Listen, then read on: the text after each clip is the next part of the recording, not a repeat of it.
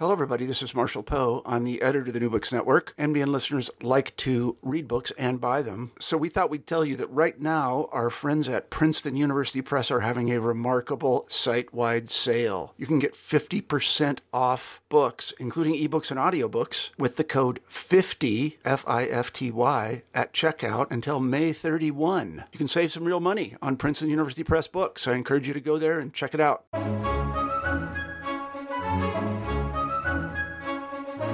Hello, everybody, and welcome back to New Books in Christian Studies, a podcast channel on the New Books Network. I'm Will Sipling, one of the hosts of the channel. Today, we will be talking to Dr. Eugene Schlesinger about his new book, Sacrificing the Church, Mass, Mission, and Ecumenism, published in 2019 by Lexington Books and Fortress Press. Gene teaches in the Department of Religious Studies at Santa Clara University. He is an Episcopalian systematic theologian, primarily engaged in Catholic theology and specializing in ecclesiology and sacramental theology.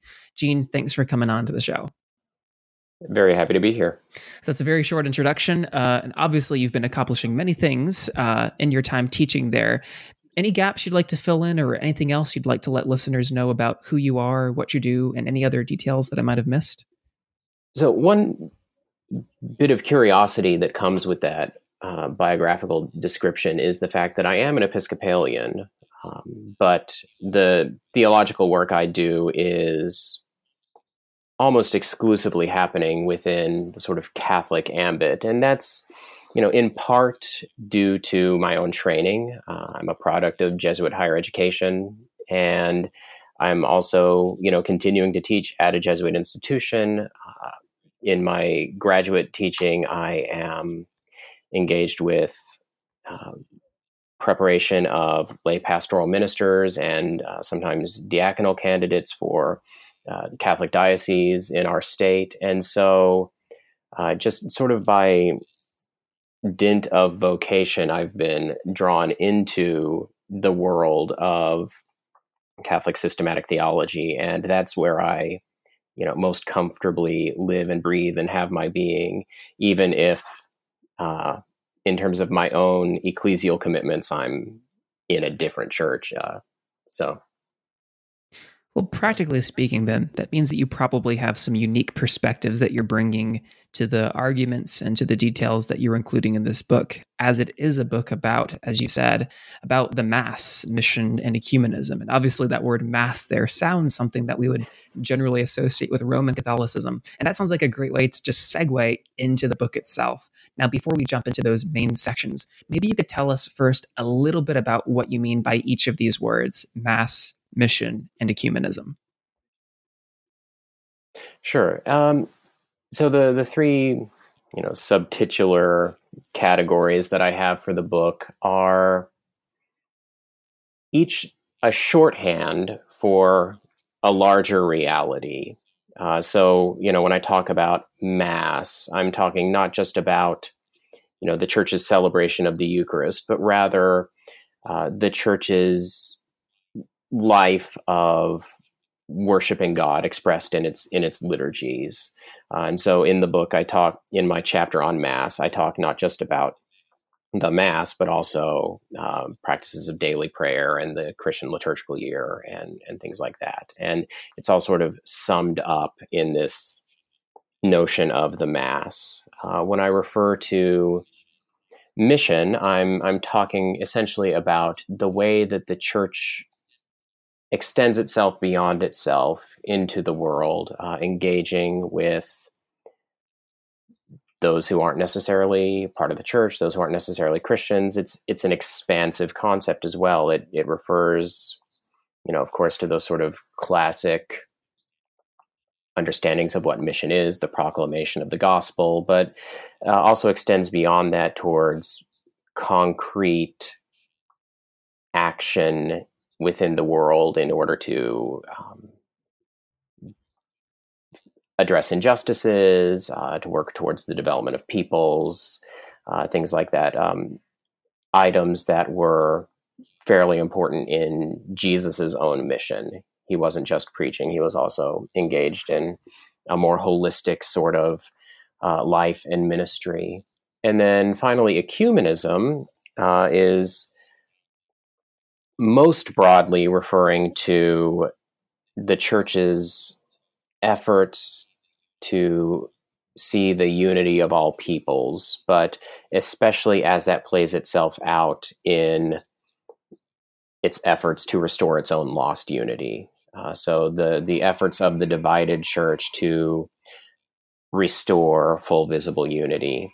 And taken together, I argue that these three aspects of the church's life form its agenda in the contemporary world. So we've sort of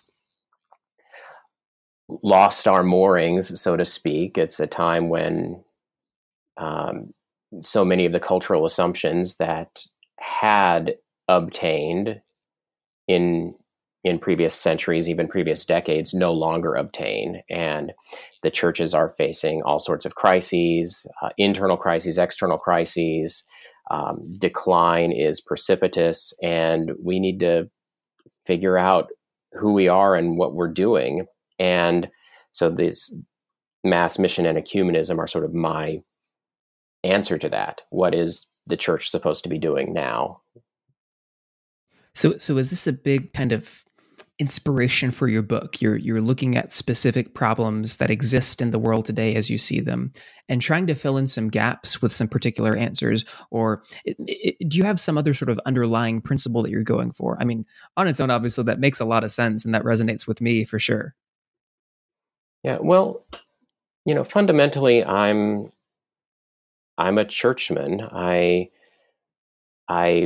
care deeply about the Christian church. And so when it appears harassed and harried, or sometimes our problem is that we can't get out of our own way, I want to help us recover our bearings. I want to get us back to our foundation, and that foundation is the gospel of Jesus' death and resurrection. Paul talks about knowing nothing but Christ and Him crucified, and that's sort of the manifesto for this work. That I'm trying to locate all of these key areas of what the church is and what the church should be doing in that foundational reality of the Paschal mystery of Christ's death and resurrection. So yeah, I'm trying to get the gospel back at the center of what the church is. Well, that makes sense. That also makes sense. That's why you would start in chapter 1 with this Trinitarian soteriology. It's really this identity of, as you say, the one sacrifice of Christ. And it is in some ways centered on the work of the cross, but also on the Last Supper and also on Pentecost. I mean, sometimes you see the Last Supper as sort of a synonym for what one might call Eucharist or Mass or Holy Communion, but you've also connected it with Pentecost as well. Can you tell us how these three are linked together in the first chapter, and why they're really the foundation, the beginning sections for the rest of the book, as being stated there in the first chapter? Yes, well, as you mentioned, that first chapter is devoted to articulating a Trinitarian soteriology, an account of salvation as rooted in and as sharing in the life of God as Trinity. And so what I am laboring to do in that chapter is to develop a theology of the divine missions, the sending of the Son and the Holy Spirit into the world, and do so in a way that shows the connection between those missions and the eternal processions that constitute the life of God. So eternally, God is the Trinity, by which I mean the Son is eternally begotten of the Father, and the Holy Spirit proceeds eternally from the Father and the Son. And my guide for understanding these Trinitarian processions is Hans Urs von Balthasar, who sort of casts his understanding of the life of the Trinity in Eucharistic terms, to where the Son's generation is described in terms of a gift. The Father gives the gift of being, of the divine essence, to the Son, who then returns the gift to the Father in gratitude by joining the Father in the spiration of the Holy Spirit. And so we have this dynamic of gift and return gift that simply is God. And then and this would be God even if God were the only thing to exist, even if God had never created us.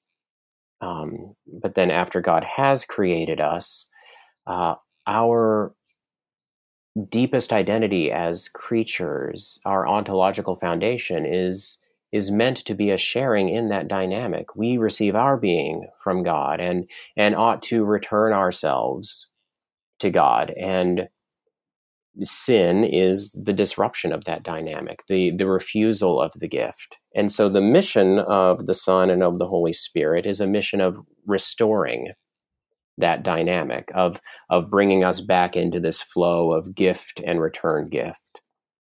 And so following Thomas Aquinas, who Balthasar is also following, I understand the missions to be identical to the processions, only directed outwardly. And so in the mission of the Son and of the Holy Spirit, in the life of Jesus, we see this same Trinitarian dynamic unfolding, only transposed into creaturely terms, into human terms. And that's a long way of getting back to those 3 points that you mentioned, the cross, the Last Supper, and the event of Pentecost. Because in each of these events, we see that dynamic of gift and return gift. We see Jesus acknowledging that he receives who he is from the Father, and then gratefully returning the gift in the Holy Spirit. At the cross, Jesus said, "Father, into your hands I commend my spirit," and breathes his last. He expires, and Balthasar sees this as a reflection of that Trinitarian life of God, only brought into the terms of our concrete human situation, and in such a way as to bring us back into the dynamic. And so anyway, each of those 3 vignettes I pursue as reflections of this eternal Trinitarian dynamic. And as well, these 3 events, and in the giving and the receiving that goes on in each of them, there seems to be also this connection with the Mass and with mission and ecumenism as well. And that's setting the ground stage for that. Is that correct? Yes, yeah, to be sure. In each case, this is a mission of inclusion. We are brought into this, and we're brought into it together. And so, as we are restored to the dynamic, that corresponds to the idea of Mass. We offer ourselves to God along with his Son. In doing so, we are called to extend that love to others, which corresponds basically to mission. And we're all in this together. No one gets to come back to God just by him or herself, but only in the company of all of those whom Christ has redeemed. And so that necessarily is a goad towards ecumenism, towards the unity of all peoples. And that all makes sense, especially tied in with how you're saying you're looking at Balthasar, this great Roman Catholic theologian, and he's looking back at St. Thomas. And there seems to be this connection with this gift giving throughout the work of Christian theologians, especially including Augustine, who takes up the majority of chapter 2. But I have to ask, why Augustine? He is somewhat of a controversial character, maybe in today's ecclesial conversations. But you really wanted to make sure that you included him here. Why was that? And what does he offer to the conversation? Yeah, well, You are right to note that Augustine is a controversial figure now. Sort of all of the woes of Western theology tend to get blamed on him, but he is just a foundational figure for the church, for good or ill, and I think by and large for good. But what I really gain from Augustine here is an articulation of these themes that I was just describing, only in terms of a theology of sacrifice. So what I just described from von Balthasar is really nice soteriology, but it's not yet sacrificial as such. Augustine, particularly in The City of God, develops an account of what he calls true sacrifice, which is in contrast to the false sacrifices that were offered by the pagans. And this true sacrifice is, he glosses it as any act that is done to bind humanity and God together in a holy fellowship. So it's at once very expansive. Any act that accomplishes this is, properly speaking, sacrifice. But he also fairly radically constricts it, such that the true sacrifice is Christ's sacrifice.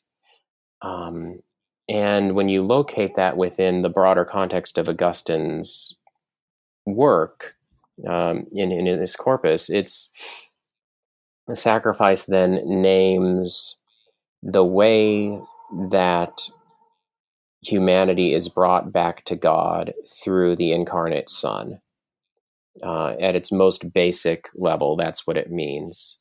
And so by Augustine giving us this account of sacrifices, coming back to God through the Son, and expanding it in such a way that it can be all-encompassing, and yet constricting it in such a way that all true sacrifice is really Christ's, he gives us a way of articulating the Christian life as unfolding in union with and in dependence upon Christ, so that our moral lives are able to be offered as true sacrifices to God, but only in union with Christ, only insofar as we are integrated into what he calls the totus Christus, the whole Christ. And so that Augustinian account of sacrifice winds up allowing us to sort of integrate a totality of Christian existence into a very sort of compact expression that can then be applied in various arenas.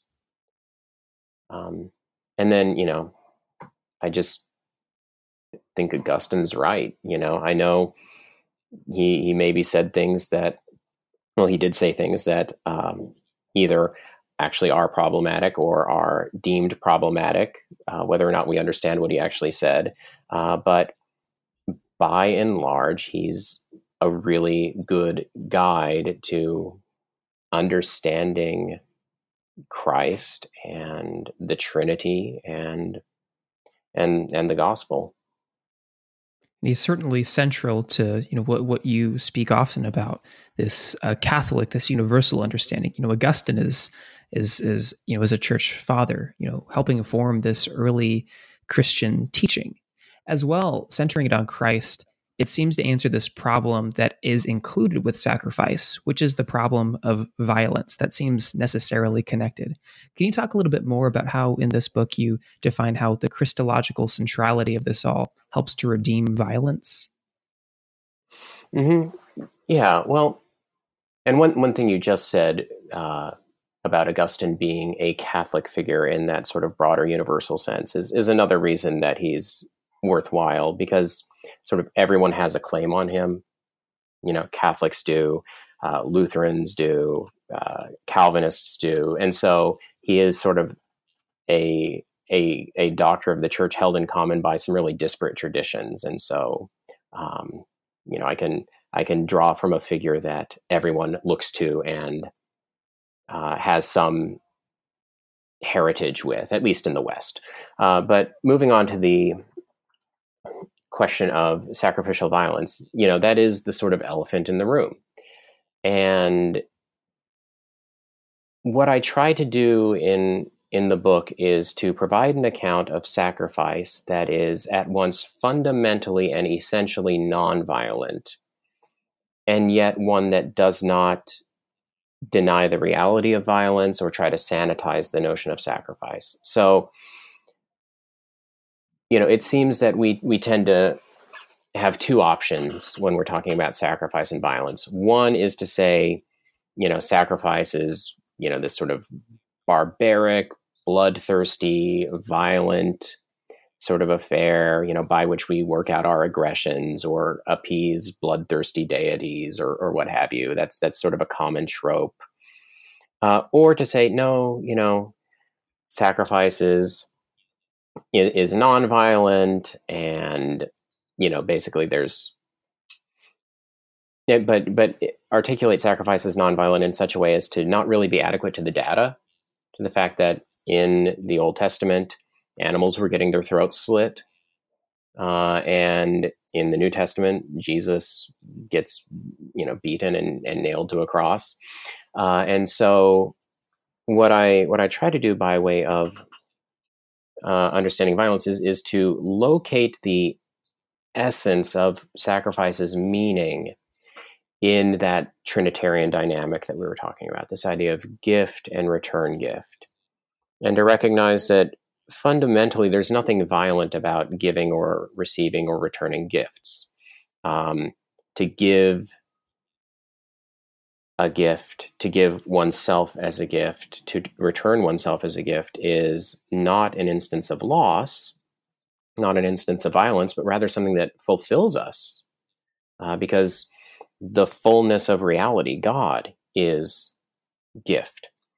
But then to recognize that this dynamic of gift and return gift can take on different forms, different contingent forms, so that, under the conditions of sin, a gift can be painful. Sometimes it, insofar as we don't want to give a gift, it might hurt. And then this is to say nothing of the ways that, abuse can happen. So, there's also those instances where it's not just that we are resistant to the gift, but that someone else is harming us. And that's a different issue entirely. But just to recognize that these are forms that this dynamic can take, so that we aren't denying the reality that, Jesus suffered, animals died. But to say that essentially what sacrifice isn't something that is violent. The violence that Jesus underwent on the cross is not his sacrifice. What is his sacrifice is his gift of himself to us and to the Father. And it's this hostility of sin that makes it violent. No, I think that makes a lot of sense, especially combined with the fact that you, as you've mentioned, an Episcopalian doing Catholic theology, there could be some, whether in, as they're sometimes called, historical documents or some Anglican formulations of theology, maybe a discomfort with the language of sacrificial language, especially when connected to the Eucharist. But with how you're sort of, as it were, recapitulating violence and sacrifice, the sacrificial part is the gift giving. Would you say that this makes this more acceptable than in an ecumenical scenario to paint sacrifice less about the offering per se and the violence there, but more about the participation with God and human beings? Yeah, I would certainly hope so, at least. So, in the last 50 years or so, we've had a lot of consensus emerge on this question within ecumenical circles. And in part, that's based on historical research, where we just the deeper you go into the origins of the Eucharist, we just see that these sacrificial understandings have been there essentially from the very beginning. And so, when it's there so early, it becomes, perhaps not uncontroversial to say that the Eucharist is a sacrifice, but it also seems fairly incontestable. It's just, as long as there have been Christians, we've been talking about the Eucharist as a sacrifice. And so what I want to do here is, assume, or maybe even just bracket the question of, is the Eucharist a sacrifice? And sort of work with the ecumenical consensus that in some sense we can talk about it as a sacrifice, and instead ask, what does it mean to talk about the Eucharist as a sacrifice? And so our explanations of what Eucharistic sacrifice means can be better or worse. There can be explanations of it that should be troubling to not just Protestants, but also Roman Catholics. But then what I try to do is provide an articulation of it that is cognizant of the sorts of issues that have been historically raised from the Protestant side about Eucharistic sacrifice, and show that it can be articulated in such a way as to uphold those areas of concern. So as you said, that this is fundamentally about God's gift to us, and everything that the church does is dependent upon Christ, rather than this sort of like sacrifice is what we do to appease God sort of understanding. Well, that seems like a good segue then into the third chapter, this first interlude, as you call it, where you begin talking about the first of those three subtitles, the Mass. Then you say at the beginning of that section that the Mass is a fitting synecdoche for the Church's total liturgical life. What do you mean by that? There's a lot rolled in that statement, so I realize that's kind of a big question. There is. Yeah, well, and so there I'm essentially borrowing from the Vatican II's Constitution on the Liturgy, Sacrosanctum Concilium, which describes the Eucharist as the source and summit of the Christian life. And so there's this idea that, everything that the Church is and does in some way flows from and then tends back towards the Eucharist, which is, the gift of God to us in Christ. And so, all of the Church's worship is in some way responsive to and in some way participates in this gift of Christ. Only the Eucharist is the Eucharist, but the same reality that is celebrated in the Eucharist is also celebrated in other dimensions of worship, the mystery of God in Christ. It also seems like a good time to introduce then Henri de Lubac's spiritual exegesis. How do we see these other aspects Eucharistically, as it were? Yeah, so in Henri de Lubac's theology of spiritual exegesis, he is concerned especially with the relationship between the two testaments and seeing in them a pattern of promise and fulfillment, and which is then reproduced in the lectionary cycle, where you have an Old Testament reading paired with New Testament readings, often the Gospel, and in this thematic pairing, we see the heart of what de Lubac is getting at with spiritual exegesis, namely that the mystery of Christ, the incarnation, and then his work of redemption are the spiritual sense of Scripture. That all of the literal sense of Scripture is summed up in this spiritual sense of Christ and Him crucified. the message of the Bible, so to speak, is precisely that mystery and our coming to share in it. And the prime area where he still sees that operative is in the lectionary. So he recognizes, okay, we have historical critical exegesis now, and we can't pretend as if that's not a thing.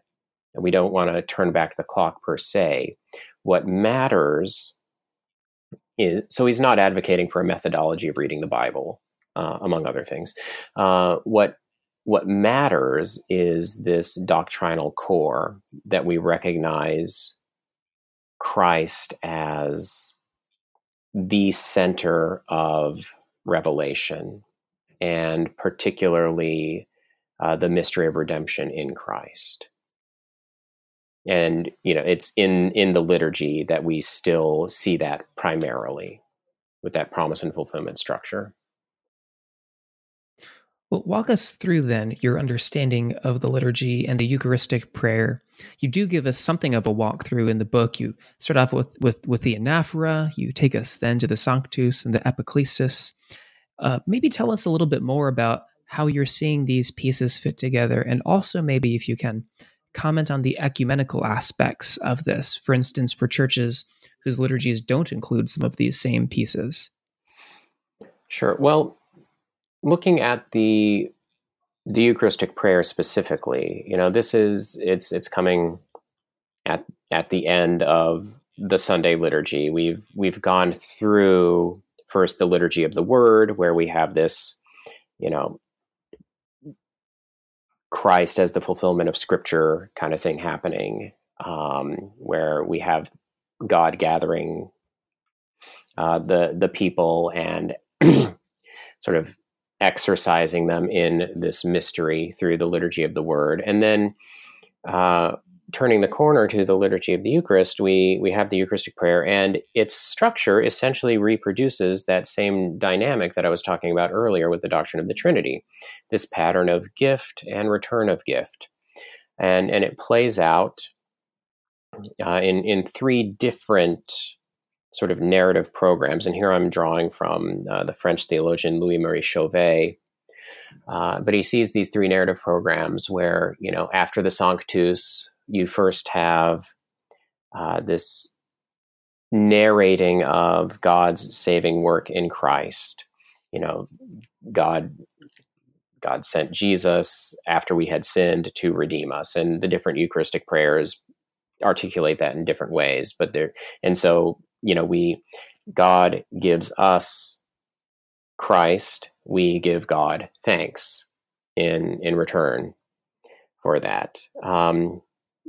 So there's, sort of the first narrative program. The second narrative program focuses more specifically on the sacramental Eucharist. It begins with the institution narratives. On the night before he suffered, our Lord Jesus Christ took the bread, and then goes through all of that. Do this in remembrance of me. And so this, again, replays that same dynamic. We have the gift of Christ's body and blood, and then, the return gift of our own gratitude, or in some of the prayers, the loaf and the cup are offered back to God.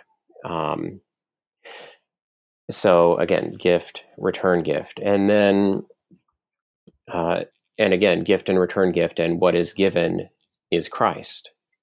And then in the third of the narrative programs, we have a focus on the church, which is also the body of Christ.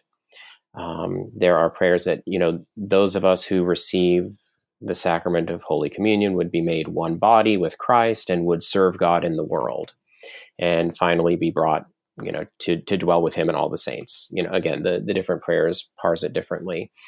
And so again, we have this, we receive our own identity as the church here, as the body of Christ, and then we also return the gift, this time by placing ourselves at God's disposal to serve him in the world, which is a bridge towards mission. And so there we see that same pattern played out. Now, that's very clear in churches that use, sort of set liturgical Eucharistic prayers. The same pattern can be found in the Roman Missal, can be found in the Episcopal Book of Common Prayer. The Methodist version has it. Ecumenical Presbyterians have that.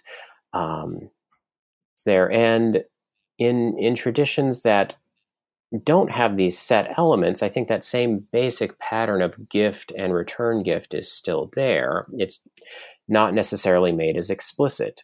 You're still going to have the reading of Scripture, and you're going to have some sort of response of praise. When they are celebrating Holy Communion, they're typically going to at least recite those words of institution.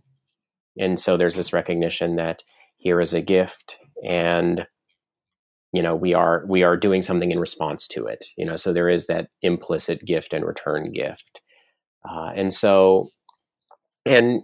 what I've described here, this notion of like receiving God's gifts in Christ and then placing ourselves at his disposal, I think that's just the basic shape of the Christian life. And so whether or not it is explicitly thematized in a church's liturgy, that these are all patterns of Christian discipleship that would be shared by all churches. And, so maybe there's a possibility here to make those dynamics more explicit and more thematic, to bring them into our intentionality. And you mentioned that those things have to do with discipleship, which of course in some ways has something to do then there with mission. So the Mass, as it says at the heading of chapter 4, interlude 2, the Mass flows into mission. So what's the connection there? Obviously, if you're Episcopalian or Roman Catholic, maybe the service closes with some phrase like, the Mass has ended, let's go forth, thanks be to God. So how are you connecting that here in the book? Yeah, well, so I want to go back to the Eucharistic prayer, because that's essentially where I see this happening. And so in that third movement where, you have this reception of, okay, we are the body of Christ. And then every gift is calling for a return gift. And that return gift necessarily needs to be fulfilled outside of the liturgy. Receiving the sacramental body of Christ and the elements, we can return that gift, right away in the liturgy. You lift up the host and the cup, and say, we offer you the cup of salvation and all that stuff. But when it comes to our identity as the church, our identity as Christ's followers, we can only really put that into action outside of the liturgy. We can only put that into action in the world, in mission. And so a necessary part of the fulfillment of the Eucharistic prayer is going to occur in mission. And so that's what I mean by the Mass flows into mission. The Christian life is lived in the world, not in the pews. And this mission, as you state, needs to avoid two extremes. It needs to avoid accommodationalism and oppositionalism.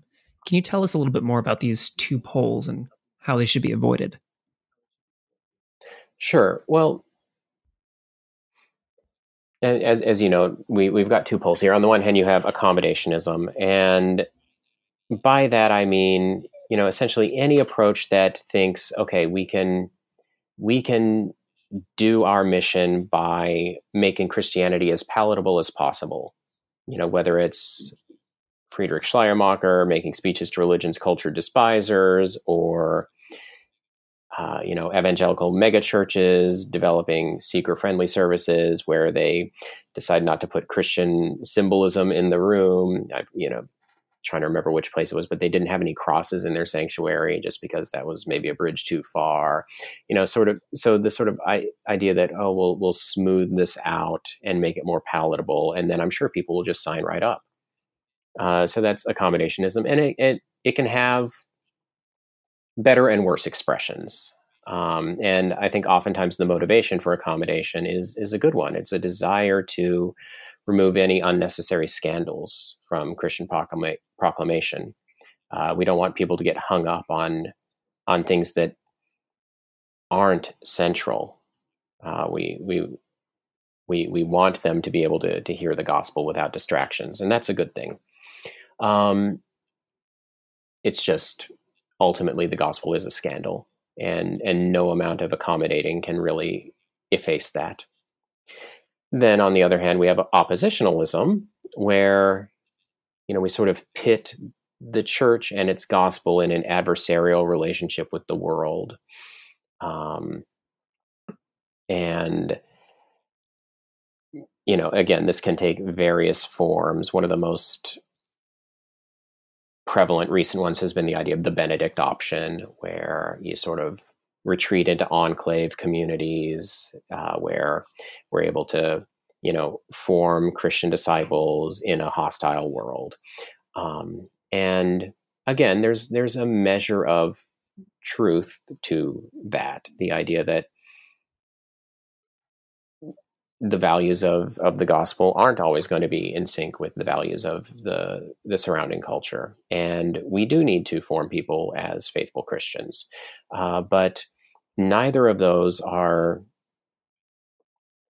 the way of mission, which recognizes that our natural location is the world. And here the Vatican II document, Gaudium et Spes, is sort of my watchword. Gaudium et Spes gives a vision of the church as embedded in the world, and talks about how the duty of the church in the modern world is to scrutinize the signs of the times and to interpret them in light of the gospel. And so it's a call to be interior to the world, engaged in the world, attentive to what's going on in the world, and to do so in the gospel's light. And what that's going to mean is that, sometimes there are going to be things going on in the world that the church can and should affirm. And sometimes there are going to be things going on that the church needs to have a no for. But we can neither uncritically embrace or uncritically reject what's going on in the world. Instead, we need to be discerning and engaged with the proclamation of the gospel. So that proclamation, something like a team sport. All the different churches can do evangelism. And obviously there's sort of a unity, a teamness to the Mass as well. There's one body of Christ and one body, the Christian believers. But that leads us to a contradiction then. And this is where we begin talking about ecumenism. And that contradiction then is the fact that, as you say, the church is divided. What do we do about this? And what are your suggestions for the church, perhaps found through the means of the Mass and mission together?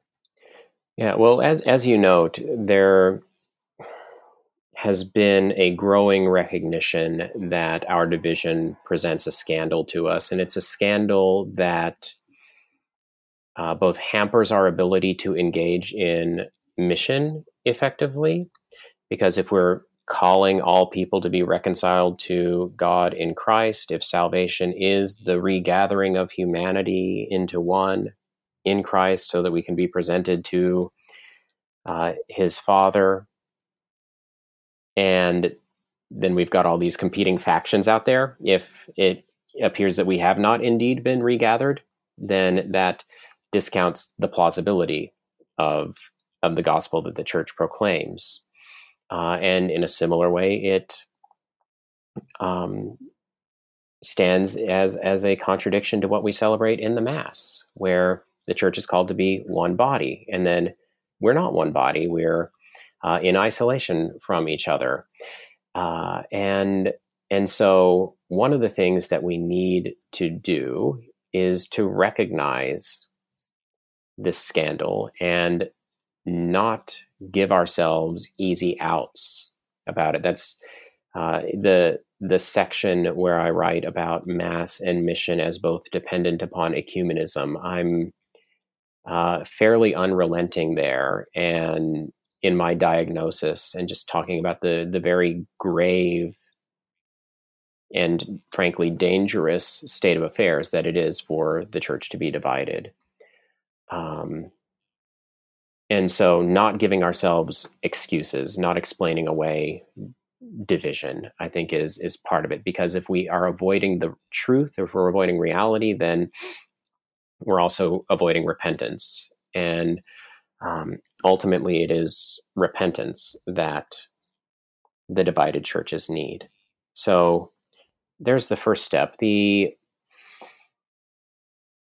other way that I proceed here is to, again, look at division and unity within the context of Christ's sacrifice, where Christ has offered himself in order to bring us all together. And what I do, and here I'm following fellow Episcopalian Ephraim Radner, who, and also Robert Jensen to an extent, recognizes that really the problem of Christian division is not so much that we disagree with each other, but rather that we don't want to be united with each other. And we see this dynamic play out as, communions engage in dialogue and then resolve whatever issue they divided over. And yet now we found new issues that we need to be divided over. It seems no amount of agreement is ever enough to bring us back together. And that's because Christian unity is not agreement with each other. Christian unity is communion with one another in Christ. And so agreement is good, and ecumenical dialogue is important, and I endorse it in the book. But if we think we're going to agree our way to unity, that's perhaps part of the reason that we're not finding unity again, because our unity is more than agreement. And so I try to provide an alternative account of Christian unity. And again, this is drawn from Ephraim Radner. And it's a unity that's grounded in the cross. Jesus gives himself on the cross, not just to those with whom he agrees, but to those who are opposed to him, to those who are alienated from his God and Father. And so at times, at least, Christian unity can also be a unity of enemies, a unity across disagreements. You don't have to agree with someone, either doctrinally or morally, to be in communion with them, because Jesus doesn't have to do that. At the cross, Jesus gives himself fully to and for his enemies, and holds them in an embrace that won't let go no matter what hostility. And I think ultimately this is what the churches are called to as well, that even those that we think are wrong, we recognize that we belong together because of the sacrifice of Christ. And so we hold on to each other. And in that way, we participate in that sacrifice. And this doesn't mean, capitulation. It doesn't mean letting go of the truth or whatever. It means holding on to a deeper truth, the truth of Christ's gospel, and living it out in painful and sometimes costly ways. I must admit, there was a lot of ground to cover in this last section. As you said, you were fairly unrelenting, but I think that there is a rhetorical power in that, because you were trying to highlight what is truly a big issue. If I can just read one little section from page 130, you say, we are all afflicted by a state of division, which makes mockery of our Eucharists and casts our soul's salvation into doubt. So you see these two prongs of Eucharist and Mass and soul salvation mission there. So really, all of these three things, I think you've combined very, very well. But we have taken a lot of your time. But on that note, is there anything else you just wanted to wrap up, some final thoughts before we close out?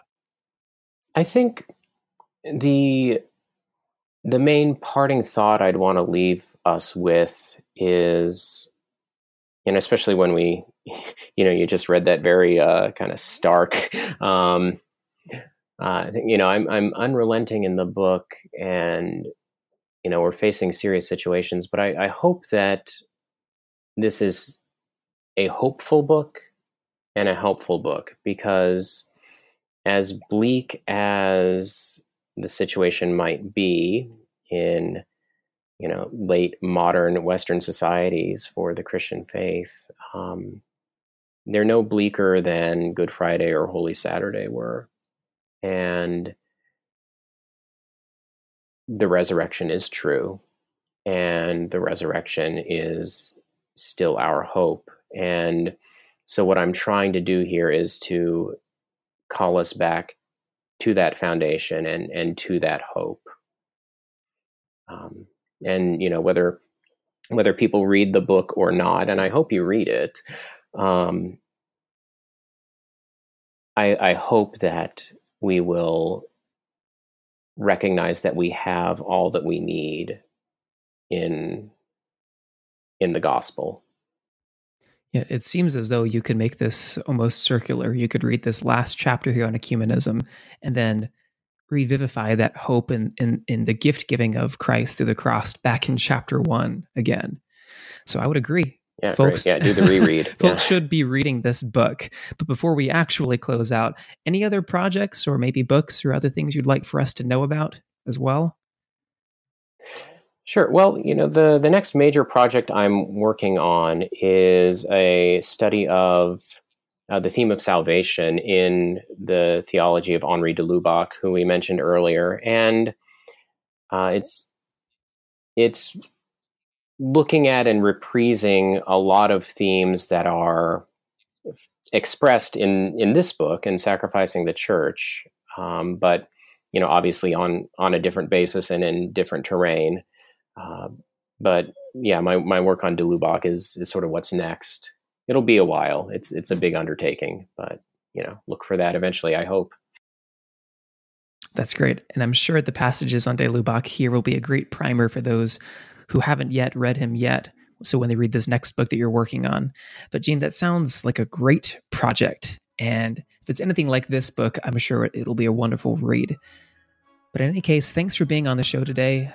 I've really enjoyed it. Yeah, me too. Thanks so much. Great. Take care, Gene.